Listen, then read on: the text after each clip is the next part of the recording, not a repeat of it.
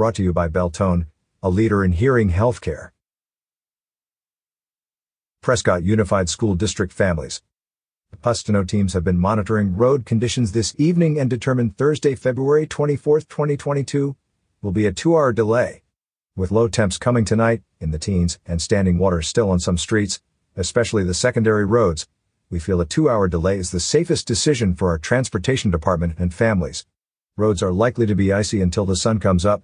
A 2-hour delay will also allow our facilities department to salt icy pathways on campuses as well as the city to lay down more cinder on icy roadways. As always, please decide what is safe for your family based on the road conditions in your area and driver experience. We apologize for any inconvenience to your family but hope the advance notice will allow you time to plan. Safety is our number one concern. Please note this means PHS early bird classes are canceled. More details can be found online at PUST. Read more stories from educationonsignalsaz.com.